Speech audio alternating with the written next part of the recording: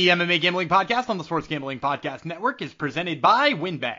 Bet $50 at WynnBET and get $200 in free bets. Bet big and win bigger with WynnBET.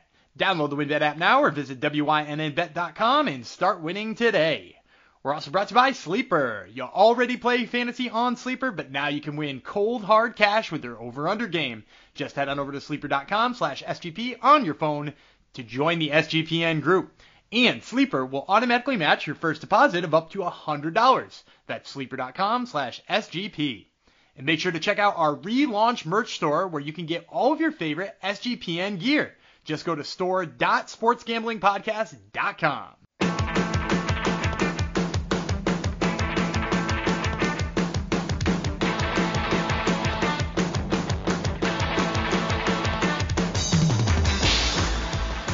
Howdy ho, degenerinos, and welcome to the MMA Gambling Podcast and the Sports Gambling Podcast Network, episode 163. This goes out to Darth Volk, the supreme leader of the UFC featherweight class, especially after his performance last night. Thank you for coming to this here show. Who would I be, you ask? I would be one of your hosts here. I'm the young Punisher, Jeff Fox. Thank you for coming to the show. This will be our recap, the aftermath of last night's UFC 276. Probably didn't live up to the level the past couple events have lived up to, but it was a meaningful event nonetheless. I am coming to you from the MMA Gambling Podcast Studios North. I'm norther than north this time. I may sound a little echoey where I am, and I'm a little under the weather, but I'm here for you anyway. I'm sick and on vacation, yet here I am with your recap, because somebody has to give me my flowers, as the kids like to say. Despite me beating my co-host in any metric you want to use, he's the one being praised like usual on social media and on our SGPN Slack channel. He's the Gumby God because he hits one over the fence. He's the home run hitter. I'm the one that I'm the Tony Gwynn. He's the I want to say Mark McGuire. Yeah, he's the Mark McGuire of the podcast. So he gets all the praise, but I'm the one getting all the hits. But anyhow, let's bring him in because I still don't have much of a voice here. He is officially back as Gumby God, especially after this past weekend, not just UFC. It's one and only Daniel of Vreeland. Hello. Hey, so here's one metric. Here's one metric where I did beat you. Number of plus 700 underdogs hit. See, that's all the people care about. That's all the people will care about. And hang on one second. I had to shout out to David L. For sending us his bet slip. Actually, he sent it into the Slack. So if you're in the Slack, you all got to see it. He sent it his bet slip, hitting the plus 700 that we told him to, which we'll get to momentarily. And if you also hit like a plus 700 on, I'll say our behalf, because sometimes Jeff lends himself to some of that discussion. You didn't disagree with my Jalen Turner not at all prediction. Yeah. So nope. So if you got good advice from us last weekend, do us a favor. Go leave us a 5-star review on Apple Podcasts or Spotify. Because we deserve more 5-star ratings than we have. So if you're a long-time listener and never-time reviewer, go be a first-time reviewer. Listen, this guy coming out hot out of the gate. Jumping last night. I didn't get to watch the event live, so I just went through after the fact. And yeah, there was a ton of messages, and there was 500 messages just up and over the event. You guys were having a good time in there. Everybody was praising Dan when he told them right before the big plus 700 sub came through. Dan told everyone to bet it, and boom, came through. So everyone was praising our Lord and Savior Gumby God. Yeah, it was really hopping, because even I ducked out to write a tweet or something like that from the SGPN MMA account, which by the way you should all follow that as well. I ducked out to send a tweet, and I came back in, and it was 82 new messages, and even the guys who aren't huge MMA fans popping in to get some MMA advice. So appreciate everybody in that channel this week. Yeah, I guess pay-per-views always bring out the don't want to say this as an insult, but always brings up the casuals, as we like to call them. But maybe more so because Israel Adesanya kind of is a name in the sport. Is he going to be a name in the sport, though, after his performance last night? That's the question. Yeah, and we can get into our thoughts on that in just a moment, Yeah. probably. Like, I probably shouldn't dig too deep into what I think before we officially start recapping and whatnot. Yeah, I haven't told anyone about Win yet. Maybe I should tell people about Win, and then we'll dump all over Izzy, or we won't dump all over him. Maybe not. Who knows? It's hard to follow Alexander Volkanovski's performance with the performance he put on, but nonetheless, while I still have a voice, let me tell you about Win. Make sure to get down on the wins. Bet $50, win $200 promotion. For a $50 bet qualifies you for up to $200 in free bets, plus the ultimate fantasy football experience. Bet $500 or more on sports or casino before July 31st this month. So end of the month, and get entered to win the ultimate fantasy football draft experience at Encore Beach Club, including a 2-night stay at Wynn Resorts for you and your entire league. Multiple entries are allowed. There's so much to choose from, and all you have to do is download the WynnBET app or visit wynnbet.com to get started. Offer subject to change. Terms and conditions at wynnbet.com. Must be 21 or older and present in the state where playthrough WynnBET is available. If you or someone you know has a gambling problem, call 1-800-522-4700. Now let's move on to Sleeper. Sleeper is the fastest growing fantasy platform today with millions of players. You probably already have a fantasy league on there. I use it for mine, as do the SGPN guys. It's a game-changing product unlike anything else in the industry. And now you can make money on Sleeper too by playing their new over-under game. It's super simple. First, in any sport, choose 2 or more players that you like and pick the over-under. For example, number of points in basketball, or hits in baseball. Then choose the amount of money you want to enter into the contest. If you pick correctly, you can win anywhere from 2 times to over 20 times the money you put in. The main reason I'm excited about over-under on Sleeper is that it's the only app where I can join my buddies' contests and play together. It's got a built-in group chat where I can see and copy my friends' picks with the tap of a button. It's insanely fun to ride it out together. Stop what you're doing and download Sleeper now to play their new over-under game. Have fun with your friends and make some money. Daniel, do you have some picks for? I guess we better make it for Monday by the time this one drops. Yeah, we're probably not going to get Sunday Night Baseball into anybody's ear. So let's see. I want to make sure I got a team that's actually playing Monday now, because I was looking at the Sunday schedule until you did correctly point out that Monday is probably when we should be making picks for. Let's see, Monday. You act like this is all news to you. Well, I just told you. I told you I was on the Sunday ones. I could give you my Sunday Night Baseball pick if you want. No, I probably won't drop it in time. I'll take Freddie Freeman's over on hits. He's hitting against Kyle Freeland of the Rockies on Monday night. Go ahead and take Freddie Freeman with a whole bunch of hits. I have him in fantasy. I don't know how I got him. I don't even think he was my first pick in fantasy in the one league. But yeah, I'm glad I got him. I guess people were thinking he was going to have a drop off after leaving the Braves, but no. All right, here's what you do with the Freddie Freeman pick on your mobile phone. I'm sure you have one of those. You're probably using it right now to listen to us. Join our listener group on Sleeper at sleeper.com/SGP. See, you have broken arm or dislocated arm pictures on there. So that'll bring the people in, won't they? That always lures the people in. It's all injury photos and people praising us for being so good at what we do. So to steal a line from another one of your podcast co-hosts. All right. We're good at what we do. But we are good at what we do. All right. T-Mobile Arena was jam-packed. I think it was 19,000. You can get all the gate attendance, all the fighter payouts over on my MMA site, moneymma.substack.com. But it was a little over 19,000 people in there. One of the 7th highest gate of all time, I believe, for the arena, over $10,000 $10 million they made in gate last night for this event.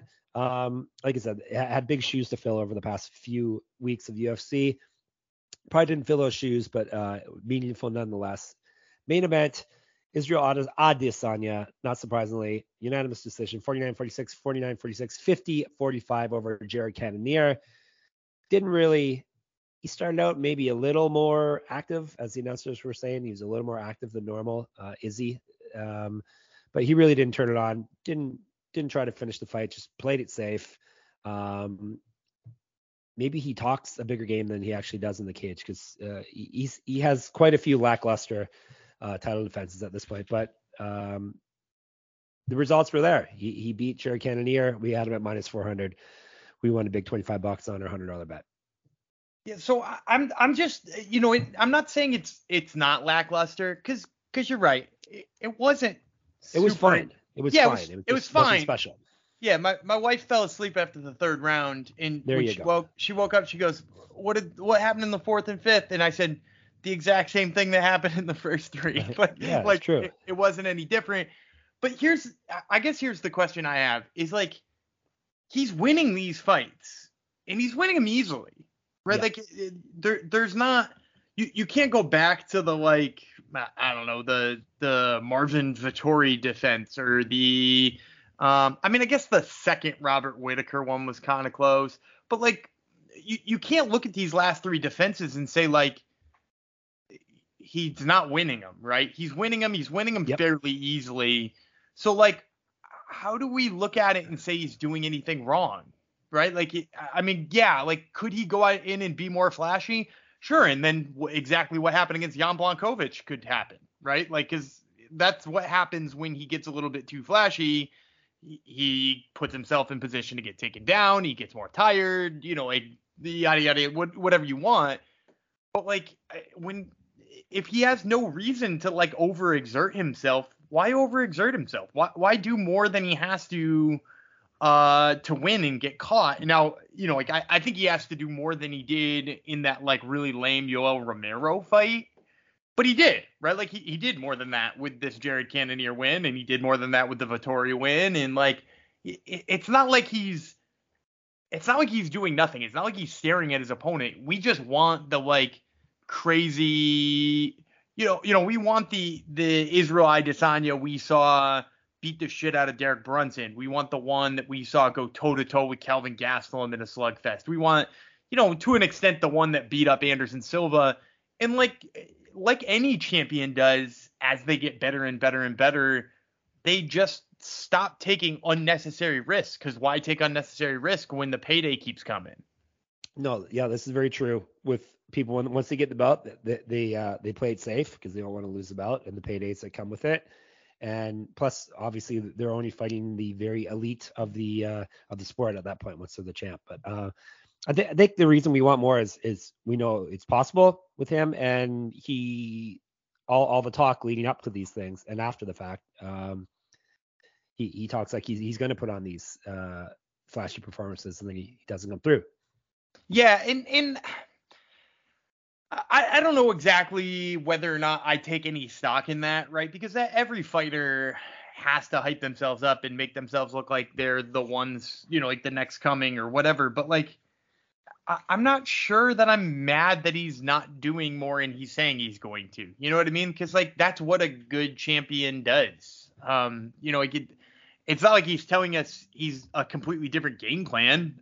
He's just telling us he's going to go for it a little more. And when he gets in there, he's got less openings. And instead just like easily defends the title and sells, 750,000 pay-per-views. Well, yeah, that thing. We're going to have to wait and see if he keeps selling that many pay-per-views. He finished Robert Whitaker to get the title, and then he finished Paulo Costa. And that's the only finishes he's had since he's become champ. So, can't knock his skill level and the way he's dispatching these people very easily, but you like to see him put his foot on the gas a little bit more. But nonetheless, like Dan said, maybe he doesn't need to. Maybe if his paychecks start being a little less because he's selling less pay-per-views, maybe then he will have to put his foot on the gas and try to finish these people. So he's Anderson Silva minus the finishing in my eyes. But didn't Anderson Silva also put together like towards the end like some once he was old, yeah, like some of the more, I'm not saying lackluster again because it's still Anderson Silva like beating the hell out of people, but like I mean he put on the Tialis Leites fight, which you guys remember that one. That was not fun to watch. The Damian Maia one. Patrick Cote, the Cote one wasn't fun. So it was a good comparison then. The Chael Sonnen one wasn't fun until he finished Chael Sonnen. He put in some ones, and you know what though, that was also after winning the title and holding it on to it for a while. And then he turned it on against Vitor, and he turned it on against Yushin Okami, and then he clowned Chris Weidman, and it was over. Yep. I guess it just shows. I guess this is a compliment to Izzy that we still expect more from him, even though he's a dominant champion. So, all All right, so may as well jump to who's next for him. We may as well jump to the third fight from the top. Alex Pereira came through for Dan, minus 120. I had Sean Strickland. Strickland decided he was going to kickbox with the kickboxer. Not a good idea. Pereira knocked him out, which people were acting like, oh, Sean Strickland gets knocked out. No, he doesn't. Sean Strickland's been knocked out once before. Lazio Zaleski dos Santos is the only person who's knocked him out, and that was when he was still cutting weight to get down to welterweight. And it was a weird spinning attack that hit him in the face too. So real weird. Yeah, people act like this. Like I heard people saying, well, Pereira, Strickland gets knocked out. No, he doesn't. So this is a quite a feat. Plus, it only took him 236 to get it done. Yeah, and it was one of those lead hooks too, which was kind of wild. Like he hit him with a left hand. He's a right-handed boxer. Like that is crazy power for like a lead hook like that.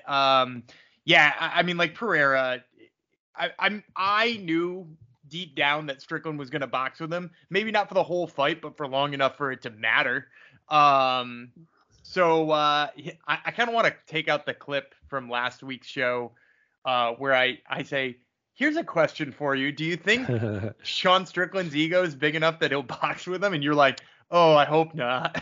Yeah, well, but that's one of the problems with us recording like a few days before the actual event, because you don't get to hear all the interviews, and Strickland saying how he spars with Glory Kickboxing and boxers, and he thinks he can stand with him. Once you hear stuff like that, then your opinion changes. So.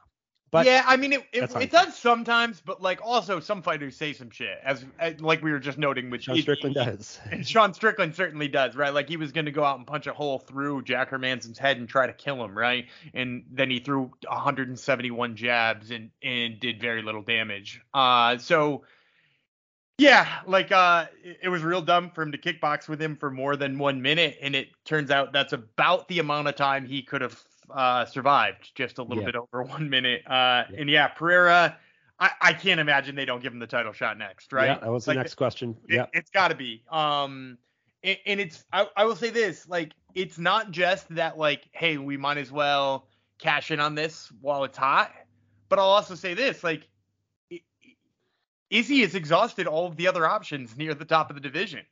Like there ain't anybody left. Yeah, I'm taking a peek. My performance rankings that I run on that aforementioned Money MMA Substack site. Let me see. Derek Brunson is the top ranked guy now after Izzy, and he lost his last fight. So right. Then Marvin Vettori, he's on a 1-fight winning streak, and he's already fought Izzy. So yeah. And Brunson's already fought Izzy too. Am I wrong? Yeah, that's right. Yeah, that would happen before he was champ. So he's already fought Whitaker, and this is just going down the UFC's official rankings. He's already fought Whitaker. He's already fought Cannonier. He's already fought Vettori. Sean Strickland just got sent to the Shadow Realm. He already fought Brunson. He already fought Costa. Then we're at the first person on the list that Izzy has not fought is Jack Hermansson. Unless you want to count Sean Strickland, who, like I said, just got sent to the Shadow Realm. Like, it's not a great list of possible opponents for him. I mean, like, Darren Till, I guess, is right there. The winner of Darren Till and Jack Hermansson. I can't imagine right there fighting. Did I make that up? Yeah. I think it's true. Okay. So, yeah, like the winner of that, I guess, is a decent second option. But, like, when somebody comes in and does what Pereira just did, like I think it gives you the perfect opportunity to not have to use that. Well, yeah, this division is pretty wild. Okay, we'll just go through the top 10 or so, maybe top 15. All these guys of my rankings, all these guys are coming off a loss. Cannonier, Brunson, Strickland, Tavares, Hall, Whitaker, Costa, Till, Hermansson. Like no one is on a streak here. The only people on a streak is Andre Muniz, who's not ready yet. Chris Curtis. Could get one more. He could get one more with like the winner of Tillin and Hermansson, and I could see him being the next in line. Yep. Chris Curtis not ready yet, and Drekis Duplessis not ready yet. So we have some people on the way up. But we have a lot of people on the way down too. So yeah, this is perfect timing. This is a long way of me saying this is perfect timing for the Pereira fight. Strike while the iron's hot. Plus, you can't really say he's not deserving at this point either. No, he's 100% deserving. Book it now. Set it for the end of the year. See if you can get it someplace exotic. Like this is a great fight for Fight Island, or a great fight for Right. if you can go back to Australia. Like that would be a cool one. Like yeah, get it somewhere where you can get a big gate. Dan's And backyard. yeah, That would be I'll fun. set up a cage and let those two fight for sure. Yeah. That would be fun. All right, I've had odds emailed to me this afternoon. What do you think Adesanya Pereira fight odds? Not that it's going to happen, but actually who's going to win? I'm gonna say Izzy is the favorite, but only slightly, like minus 145. He opened at minus 180, and he's since dropped to minus 160. So very quickly, a lot of money came in on Pereira. What do you think, quickly, off the top of your head? Who would you pick in this one if what's happening tomorrow? I think I'd still pick Izzy, but I Yep. will say yesterday made me think that Pereira's got way more of a chance than I originally had. And I will Yep. also say, depending on where the odds fell, would really depend on how I would play it. Like if Pereira winds up being even money, I don't think I would take him. Like I don't think there's any Right. reason to play him as a dog at like plus 100, or Yeah. if he does move into being a favorite because people love this recent knockout. But like if he stays in the like plus 175 plus 180 range, come the time to make a pick, I think I do like him there. I think I'd probably Yep. pick him there. Yep. Very, very true. Definitely not going to be a recommended play for me either way, because this is, I can tell you right now, I'm not positive who's going to win this fight, because, and we didn't even mention Pereira beating him twice in kickboxing, one time knocking him out cold. I don't know if that's going to be a motivator or if it's going to be something to make Izzy down himself, but it's something you can't overlook mentally, at least. Yeah, and I think that interesting part, and part of the reason why it's a hard fight for me to call is because Izzy won't be able to do what he did last night. Like Right. Pereira is going to bring the fight to him. Like the fight is coming to Israel Adesanya. He's going to have to put in like a Calvin Gastelum type performance. Like he did against Calvin Gastelum, who also brought the fight to him. That I feel like that's a thing we're not mentioning enough about Jared Cannonier or Yeah. Marvin Vettori. Like these guys did not bring a fight to him. Like Yep. we can be mad at Izzy for like not putting in like a crazy spinning back fist filled performance, but like nobody forced him to. No, nobody made him fight that fight. So I think Pereira does, and I think that that's what makes this so interesting too. Could be exactly what the doctor ordered then for Izzy Adesanya, especially if he makes it past that hurdle. Plus, this allows some of the younger guys I mentioned to get another fight under their belt, and hopefully we have a up and comer ready to challenge whoever the champion is after this fight goes down. So timing wise, middleweight's a bit of a mess, with a lot of people, a lot of fighters, on the downswing as I gave you that list, but yeah, things are timing out nicely, which is nice. So, all right. Before we move on, I want to tell you about our merch store. Our merch store is revamped and relaunched right now. That's the SGPN merch store I'm talking about. Of course, there's tons of awesome gear from your favorite SGPN shows. Easy for me to say. So, including MMA Gambling Podcast. So support the show with your dollars. We give you podcasts for free. Buy some of our gear now. Be walking advertisements for us. Here's how you do it. Go over to sportsgamblingpodcast.com. store.sportsgamblingpodcast.com, and then you can get all of our merch, especially the MMA Gambling Podcast merch. Also, you should, in case you've taken a swing on too many of Gumby's crazy underdogs, or you bet against Macy Barber too much and you find yourself low on cash, short on cash, and you have unexpected expenses coming up, then Dave, I suggest you use Dave. If you're living paycheck to paycheck or struggling to make ends meet, it can be really stressful when unexpected expenses come up, such as Macy Barber winning and you picked against her. Now, Dave can help you get out of the pinch when you really need it. Dave is the banking app that can help you get up to $500 instantly with extra cash. That's more money to fill your tank, buy a wedding gift, or catch up on bills.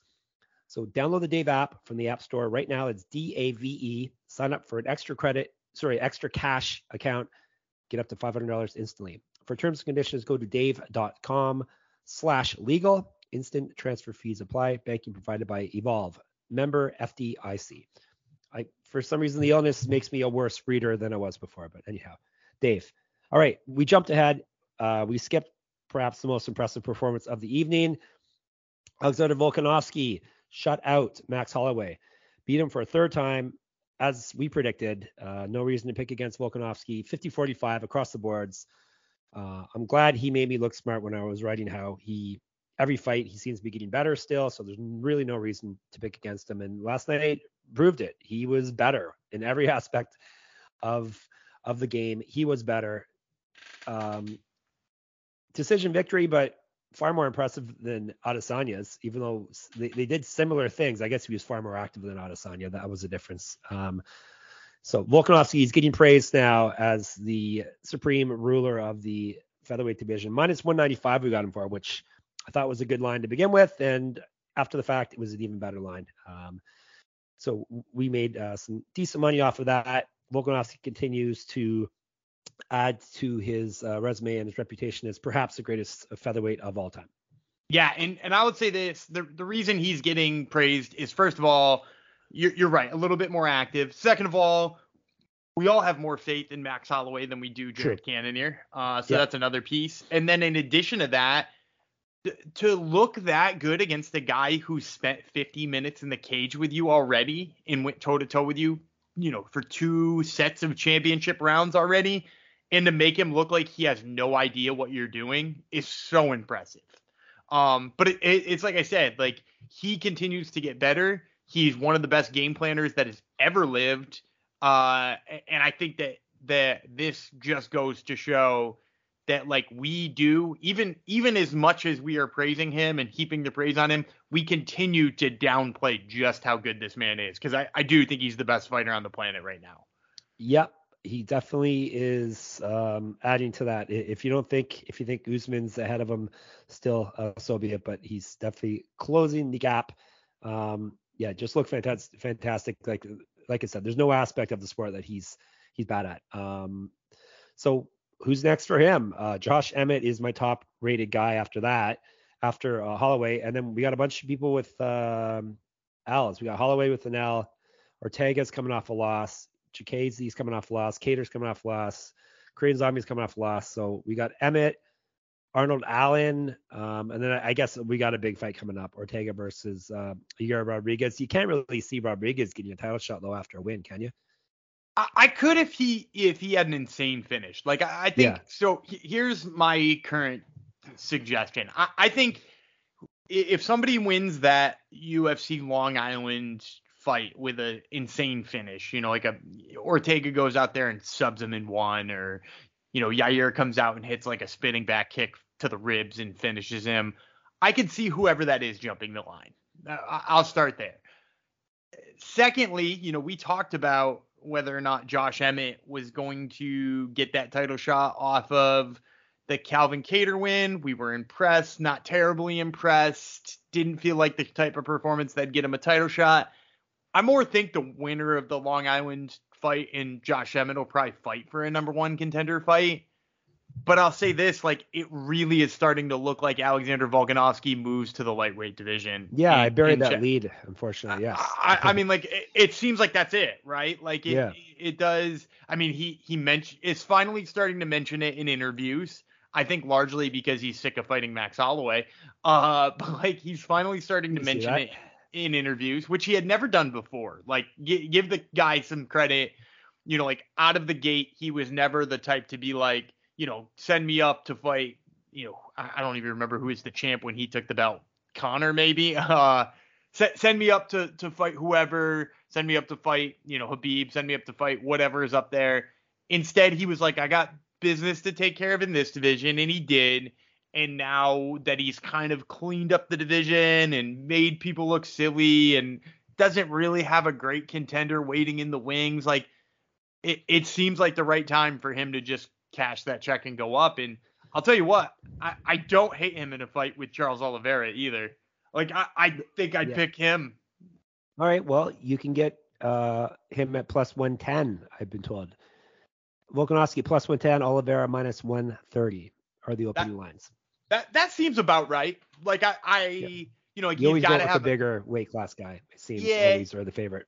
Yeah, they always seem to be the favorite. He's got a good sub game, which we've seen Volkanovski, struggled with a tiny bit with Ortega. And also the length is going to be wildly different. Not that Volkanovski hasn't dealt with length before. But I think that's lined about right. And I think I do like Volkanovski in that one and would be pretty happy with Dog Bunny for it.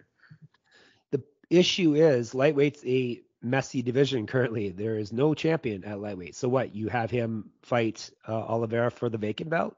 Yeah, Yep. Why not? I mean, Okay. like Oliveira's fighting somebody for the vacant belt, and you don't have to call it a title defense, but that's what it is. Yeah, that's true. And also, like, again, you're right. It is a messy division in that, like, we've got a non-champ, and we don't really know who the next contender is. But isn't that more of a reason to do this now, Yeah. right? Like Yep. lightweight does not have much like featherweight does not have a very good number one contender right now. I know people are out there being like, "Oh, give me Islam Makhachev," but like his last performance didn't look great. Didn't make me say like, "Please feed him to Charles Oliveira." Like, I think this is strike while the iron's hot again. Make a big fight in Volkanovski versus Charles Oliveira. You think Volkanovski's big enough for lightweight? He's pretty small for featherweight even. Do you remember he used to weigh 214 pounds, bro. Yeah. Yes, we always gotta mention it. I meant more height and length. Not that height matters, but I think the length is gonna bother him. But look, he just beat Max Holloway 3 times. Yep. Holloway was too small at lightweight. So yeah, Holloway's 5'10" or some shit like that, and he still is cracking him. Like I'll say this too: Volkanovski may be short, but he fights much longer than he is, and he's got really long arms too. So, would he be the best in the world up there? I don't know, but I'm willing to find out.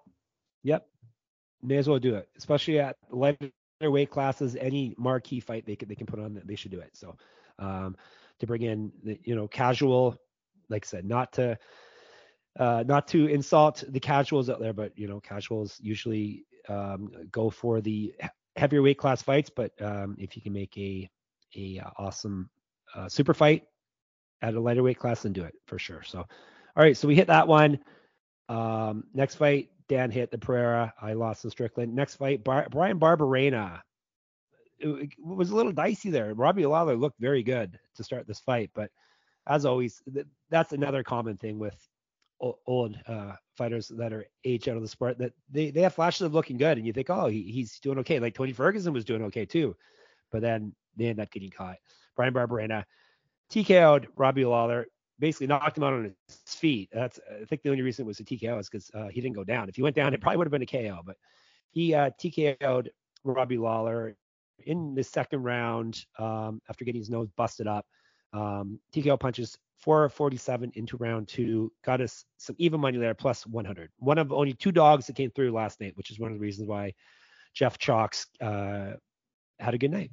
Yeah, so I would say Barberena let loose offensively enough to make Lawler feel like he could let go, because we talked about it on Thursday rather, that Lawler has kind of been gun shy and just not felt like he could let go. And I think Barberena's defense was just like sloppy enough to make Lawler feel comfortable, which was at the end of the day good for both of them. They both took home $50K for the performance of the fight of the night bonus. But like, yeah, good on Bam Bam. Like huge wins in a row, back to back. He takes out legends and Robbie Lawler and Matt Brown. I hope he winds up with another fun fight against another legend type next or something like that, because man, is he putting together a nice run here as he gets, he's not a young dude too. I feel like people forget that Brian Barberena, 33, which for, yeah, but for those weight classes, he's kind better of at middleweight. Yeah. Yeah. At that he's at that cusp of when you can start being in your 30s and okay. Because like it's, like the lighter weight classes, it's pretty rare. But yeah, like, he's put together a nice 3-fight winning streak. He's won 4 out of 5. Like, yeah, he's starting to put a pretty nice run together. So let's see him do something fun with it. And it's good to see him get some success after Dan caused him to have those ruptures in his stomach after being on the Top Turtle podcast. right? Hey, we talked to him after that too, and he did just fine. It's true. Yeah, that's true. So it's okay that Dan made him almost die by having him on his podcast, right? I would say it's fine. He's How about? okay. He showed he's okay He's last night. true. He's okay. He can go back to farming. Did he wear overalls with no shirt to the Yeah, he presser? did. Is that true? Yeah, he did. It's a I great saw a picture. picture. Like, what? Yeah, there's a Man. picture of him next to O'Malley in Yeah. Pereira in Sugar Show, and it Yeah. is, or I mentioned Sugar Show already, Holloway, and they are all dressed very differently. Like a 1990s hip hop video, Brian Barberena, straight out of a Color Me Bad video. All right. Speaking of Sugar Sean, he didn't look so hot last night either. Groin kicks and then the accidental eye poke ended the fight. No contest. 3:09 into the second round. So I thought if the fight was past the halfway mark, then they go to the judge's decision. I guess I'm incorrect there. Dude, this is. You don't know either, right? I don't know. Because this was past the halfway mark, so I thought he was going to win on the. It was an accidental eye poke, so I thought they'd go to the scorecards. I think that is it that they have to be done with 2 rounds. I don't remember the rule, and I think it depends on the commission you're at too. So yeah, true. So I mean, like a couple of things could have possibly caused that, but like here's the other thing: like he doesn't win that fight if it goes to the judges' scorecards. He didn't Just look saying. that great. Well, far too cautious. Obviously, and he lost the first round. Like Munoz was active with the leg kicks. Yep. The only judge who of the 3 who gave him the first round was our good friend Sal Diamato. So like the other 2 judges scored it for Pedro Munoz in the first round. So like, and hey, maybe he's winning that second round, but then you get a draw, I guess. Maybe it has to be into the third round because like then you would have 3 rounds to judge, right? It's good that we have to guess these things. It's good also, but I guess Munoz didn't know he was winning because didn't you hear he quit? That was his way. Every time something like this happens, the victim gets blamed. So much victim shaming in the sport. No, he looked for an easy way out. He quit. Blah blah. Like not just people on Reddit, not just the mouth breathers, but actual athletes in the sport say these things. You know what I don't understand about that too, that narrative is like if he was putting a beating on him like he did to Chris Motino or the one he put on who did he fight after that? Raulian Paiva. If he was putting those kind of beatings on somebody, like okay, like I still don't agree. Like if he gets poked in the eye, most likely he's not looking for a way out. But like he wasn't hitting Munoz. Like Munoz hadn't been hit hard the whole fight. Like he hit him hard in the crotch, and then he hit him hard with the finger in the cornea. In the cornea, yeah. He couldn't open his eye. All right, enough with people making. Oh, he wanted a way up, bro. Yeah. Oh, speaking of injuries, I feel like I meant to mention this, but I didn't. Did you see that Alexander Volkanovski broke his hand in the first round? No, really? Which hand? Apparently his right hand has been broken since the end of the first round. Yeah, and he still punched like that. Like, dude, incredible. Anyway, I didn't mean to take away from O'Malley's beautiful performance, which, by the way, he celebrated. He celebrated at the end. Yeah, I bet he did. Yeah, he did. He did that stupid jump shot thing he does. Yeah, and Dan had a perfect main card. You went 4-0. I went 3-1. So fantastic for you, Dan. Great job. I'm proud of you. Thank you. And a dog and even money in there too, right? Exactly. Yep. Very, very. No, just Barberena. That's the only dog he hit. So and Pereira was close to even money. Right? Yeah, it was close. Yep. Yeah. Yep, very close. All right, let me talk about IPVanish, and then we're going to rip through the prelims for you. Did you know that browsing online using incognito mode doesn't actually protect your privacy? That's right. Without added security, you might as well give away all your private data. Hackers, advertisers, your ISP, and other prying eyes. That's why I use IPVanish VPN to make it easy to stay truly private and secure on the internet. IPVanish helps you safely browse the internet by encrypting 100% of your data. This means that your private details, passwords, communications, browsing history, and more will be completely shielded from falling into the wrong hands. Even your physical location will be hidden. IPVanish makes you virtually invisible online. It's that simple. You can use IPVanish on unlimited devices without sacrificing on speed. Your computers, tablets, phones, even devices like your Fire Stick when you're streaming media. Whether I'm at home or in public, I don't go online anymore without using IPVanish. IPVanish is offering an incredible 7% off the yearly plan for our listeners with a 30-day money-back guarantee. That's just like getting 9 months for free. IP Vanish is super easy to use. All you have to do is tap one button and you're instantly protected.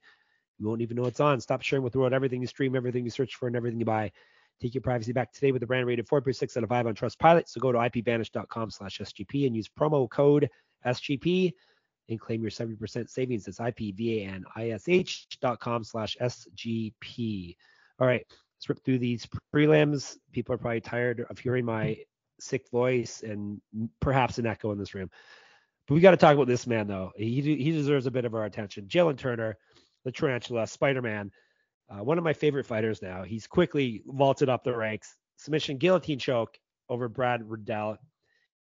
Dropped him with a punch. Snatched him in a guillotine 45 seconds into the fight. This is Dan's big plus 700 sub dog that came through. We all had him at minus 135, which was a very generous number to begin with. I was happy with that number.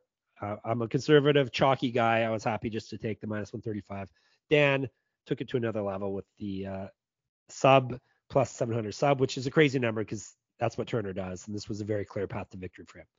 Yeah, well, and like he wound up clubbing and subbing him, right? Like that wound up being the finish. But like he's had plenty of like other subs too, right? Like his other ones weren't just clubbing and subbing. Like so I thought there were multiple paths to get to this plus 700. I'm real happy it happened in 45 seconds. I didn't have to sweat it out at all. No sweat at all. None whatsoever. Just cash that plus 700 ticket right there because my goodness, Jalen Turner looked phenomenal. He sure did. He deserves a step up in competition for sure now.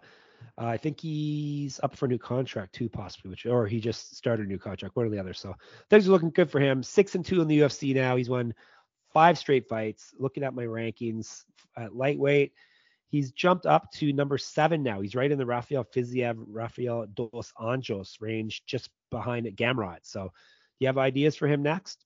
I mean, I hate putting two people I really like up against each other, but like, it feels like somebody like Gamrot is probably the answer.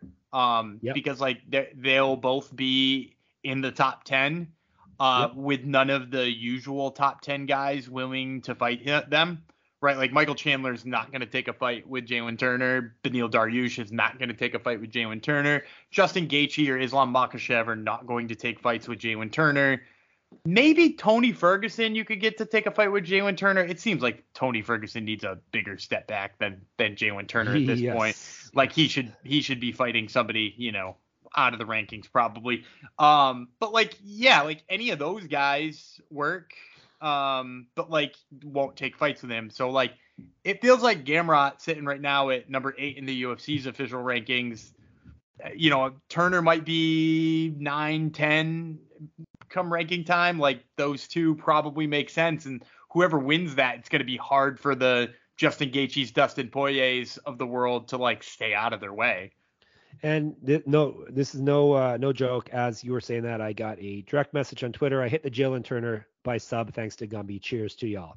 Nice. No, so that's the phenomenal. timing is impeccable. So thanks to Jalen Turner as well. What was next? Oh, Jim Miller, Donald Cerrone, another one we predicted correctly. Jim Miller won via submission, a very tough guillotine choke on Donald Cerrone, minute 32 into the second round. He was not letting Cerrone out of that one, even though Cerrone is a tough guy to tap out.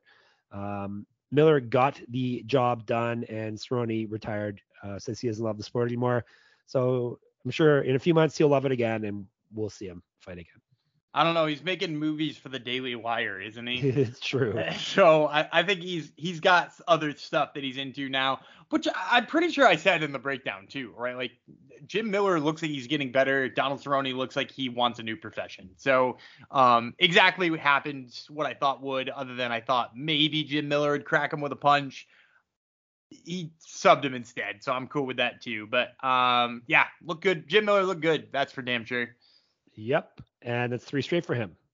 People were, I think Dredney was bad-mouthing him on the Slack, but I won't stand for that. No, not at all. Miller is the man. He's fighting at UFC 300 in a couple years, so buckle up. We got plenty more Jim Miller to go. Yeah, no bad-mouthing Jim Miller. Welterweights, Ian Gary picked apart Gabe Green on the feet, as I predicted. 3 rounds to none. Dan had Gabe Green. Another good win for Gary. Looked decent. Looked like a up-and-coming prospect against a journeyman, basically, is what it looked like.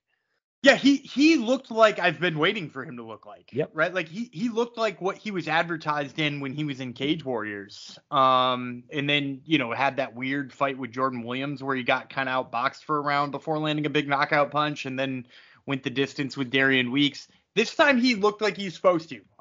Much faster against the guy who's, game and has got good knockout power, and he moved in and out and stayed out of Gabriel Green's range. Like, yeah, that was a much more impressive Ian Gary, and will make it so that I don't automatically fade him with the odds tilted in his favor, despite the fact that I didn't think they ought to be. So, Ian Gary looked good. Props to him. Yeah, hopefully they don't rush him up too fast.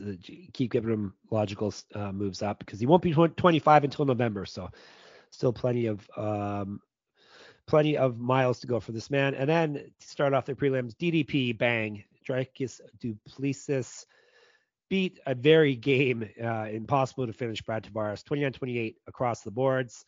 DDP did not look good to start the fight. It's not a good day when I agree with Cormier and Rogan, but he does have to take something off some of his shots, because he just goes balls to the wall the whole time. It's going to catch up to him eventually, but it didn't last night. He righted the ship, won the last 2 rounds, got us minus 130, which I was high on that number heading into that fight.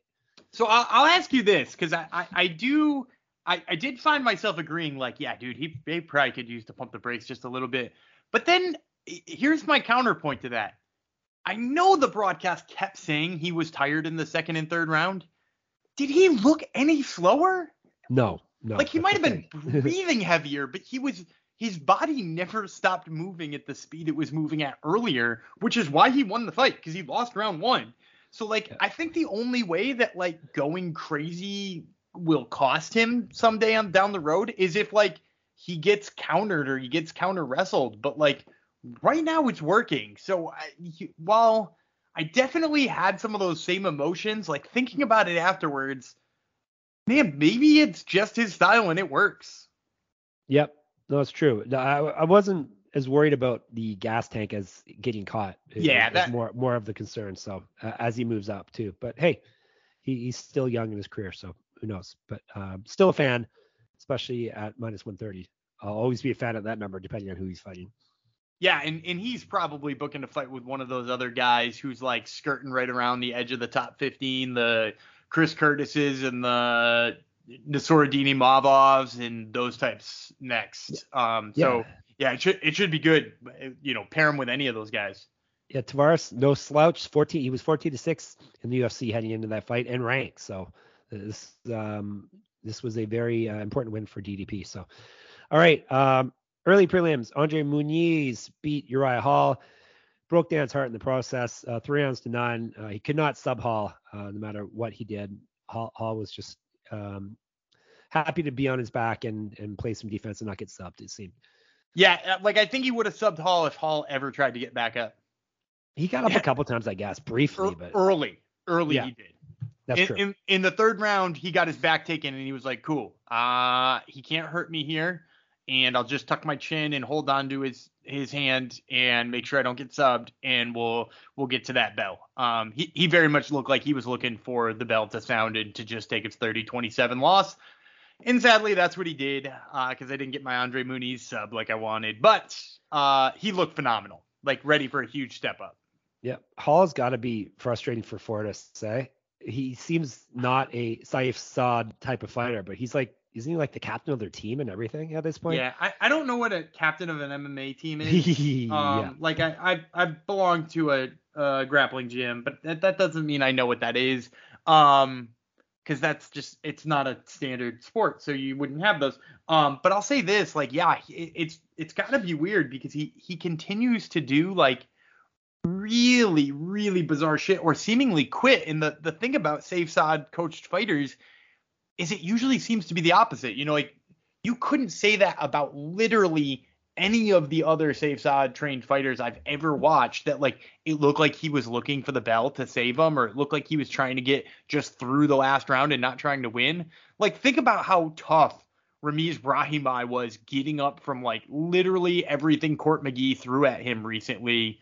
Just like never thought he was out of the fight, trying to empty the gas tank with like seconds to go to see if he could get a fluky knockout. Like, that's what you usually see out of Fortis fighters. So like, I don't know if it's just that like maybe Hall came up with a different coach originally and maybe that's the difference. But man, yeah, you're right. Probably very frustrating for Safe Side. He's basically the opposite of what their fighters normally are. He's talent and athleticism, but maybe not the grit and the mental aspect. And usually it's the opposite for Fortis. Maybe not the most talented guys or gals, like not the athletic freaks, but they know how to fight. So yeah, interesting. So Hall is now 10-9, so not exactly panning out in the UFC as some people hoped.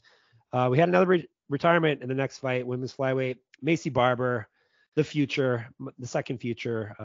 Ian Gary was the first future. Macy Barber came through, sent Jessica Eye into retirement, 29-28, 29-28, 30, 27. Dan picked against Barber out of spite and lost the pick. So you did not. You did you not? I mean, somewhat not. I think I picked a little bit out of spite and a little bit out of the fact that I believed that Jessica Eye could do what she did in the second round for 2 rounds instead of 1. Because, I mean, like, she won the second round. On 2 out of the 3 judges' scorecards, and I think the third one made a mistake. So, man, there's so much to unpack here. It gave me no faith in Macy Barber. No. I'll continue to fade her all the fucking time because, man, did she not look good? I mean, I think you said it best to me when you sent me a message that said she looks like a future journeywoman. Like she looks like she's going to have Jessica Eye's career in 10 years. She's a 24-year-old journeywoman. 24-year-old veteran is what she is. Yeah, the athletic gifts aren't there, and the physical makeup, it's not like she's got super long arms or anything like that. She's gritty, she's tough. That's pretty much it. So and she doesn't seem like a journey person to me. She also doesn't seem to be progressing in any like real meaningful way, right? No. So like that's the first piece. Second piece, don't get me wrong, Jessica is just a fine fighter and had a really nice career, and I believe that the UFC should give everybody their, like, if they're having their retirement fight, like their 30 seconds on the mic to thank everybody and to drop their gloves. But where the fuck was this for Eddie Wineland? Like, how did Jessica Eye get one of these and Eddie Wineland gets left out in the dark? The UFC is anti-mustache, anti-old-timey mustache, apparently. Dude, it's harsh. Like, because Eddie Wineland had I'm going to say this. Eddie Wineland had a better career than Jessica Eye. Maybe not in the UFC, but the dude wasn't he a WEC champ? He was a WEC champ. So. Never die. Yeah, like he was at the top of the world for a little bit, and somehow we gave Jessica Eye her moment and not Eddie Wineland. That being said, I'm happy they gave Jessica Eye her moment as well. But yeah, Macy Barber, I'm not impressed. I'm not sold. Hopefully they feed her to somebody who will beat the hell out of her next. Why didn't she grab the mic away from Eye like she did to Roxy? Fucking hell. Barber's only getting dunked on because of her attitude, personality, and the fact. Well, and did you hear the post-fight interview with Macy Barber? I know sometimes you fast forward through that shit. I don't think, actually, I think I skipped it. Yeah. Good for you, because I had to sit there and listen to her talk about that she's coming for that title. After that performance. What title is that again? Yeah, the Valentina Shevchenko's title. The future hairdresser. I mean, like, she's in a division with Erin Blanchfield, Manol Firo, Talia Santos, like Valentina Shevchenko, and she puts in a performance where she gets kind of like manhandled for a round against Jessica Eye and is like, yeah, I'm ready for that. No doubt. It's just, she's so unlikable. And then, sadly, someone who is likable, Jessica Rose Clark, got a gruesome arm injury and lost us a bet to start off the night. It seems like we're always whiffing on the first fight of the night, but Julia Stoliarenko finally got her first UFC win after going 0-4 up to this point over 2 stints. armbarred Jessica Rose Clark after getting lit up in the feet. 42 seconds into the fight. Dislocated her arm or broke her arm. I'm not sure which one it is, but I'm sure Dan has photos of it on his phone. Yeah, it was gross, and I do. Not much to say about this one. It didn't last long, but I will say this is kind of what Stoliarenko was touted as when she signed the UFC, and I think what the UFC believed in her as and gave her a fourth fight for. So, yeah, good for her for finally getting it. It's unfortunate for Jessica Rose Clark, especially because that does not look like a quick injury to heal either. And she just got over ACL a couple of years ago. So yeah, this is her second, and she's getting up there in years and on a losing streak. So yeah, I know she's a fan favorite. So maybe she'll have a third life. I want to say second life, but she's already come back from a big injury. So anyhow, all the best to her. Did we hear what the diagnosis is? I don't think so. Yeah, I don't think it's out. Yeah. Anyhow, my diagnosis is I went 9-2. Woohoo. I can't go woohoo because I don't have much of a voice here, but $312 I won. Dan went 8-3. Even when you do good, I beat you by one fight, it seems, every time. $193 win for Dan. On the year, I'm at 67%. I'm up almost $1,400. 5.2% return on investment. Dan, 59%, down $1,200. You're clawing your way back up to respect. I said I was going to. I said we were going to get last year. I said we were going to get to even. Just like last year. All right, so I got him there. Recommended place. Dan still doesn't really catch on what this is. Hit 3, lost on 2, ended up making 20 cents. So boom! You hit Duplessis, you hit Turner, you hit Volkanovski decision. Then you lost on Green, and you lost on Munoz via sub. I hit all 3 of mine, Duplessis, Turner, and Volkanovski, because I am played at chalky now. I went 3-0, made $66. So recommended plays, I'm at 60% now, up $102. Dan is at 49%. He's down $54. Blah. But yet he's still called a Gumby God. Did you hit any plus 700 underdogs yesterday? That's the thing. You're the homer. I'm trying to. You're Christian Walker. That's who you are. In the words of a very, very wise couple of pitchers, chicks dig the long ball. It's true. Very true. Do we dig next week's UFC or this week's UFC, depending on when you're listening? July 9th, we're finally getting our Rafael versus Rafael fight. Dos Anjos versus Fiziev. Been canceled one time? Maybe 2 times? Yeah, just once, I believe. I'll say it's not the best. It's not the best card. We are going to get some hashtag chunky guy action, which we've been waiting for. There's a couple of spots I'm kind of excited about. I really love Ronnie Lawrence versus Sadyakub Krakramanov. Easy for you to say. Yeah, I really like the fact that we're finally getting a Ricky Tercios fight. Ricky Tercios, Simon Zahabi should be fun as hell. Kai Bohayo versus Arman Petrosian is a weird ass. That's a weird ass co-main event, but I'm here for it. I think it's gonna be a good time. Do you like them Dana White Contender Series prospects being fed to each other this early? I mean, I do and I don't. I think personally it's because the UFC really likes one of these two and is very unsure about the other one. Which one is which, Dan? You guys should listen Wednesday or Thursday and find out. Okay. Plus, there's lots of fun names to say in this one. In Czech Wu, Kokhmaranov, Tiuliulin, Tuilulin. No malarkeys on this fight card. It's a fun fight card. Even Ayman Zahabi is an interesting name to say. So anyhow, that is going down on Saturday. And we will be giving you your picks. Wednesday night, you will get our prelims. Thursday afternoon or so, you will get our main card, props, parlays, all that jazz. So I've probably talked enough for now. Follow us, SGPN MMA, Jeff Fox, writer, Gumby Vreeland, all on Twitter. Read all our stuff on sportsgamblingpodcast.com or moneymma.substack.com. You can take us home. No, I got you. I'm Daniel Gumby Vreeland. He's the last style vendor, Jeff Fox, and we'll catch you next week.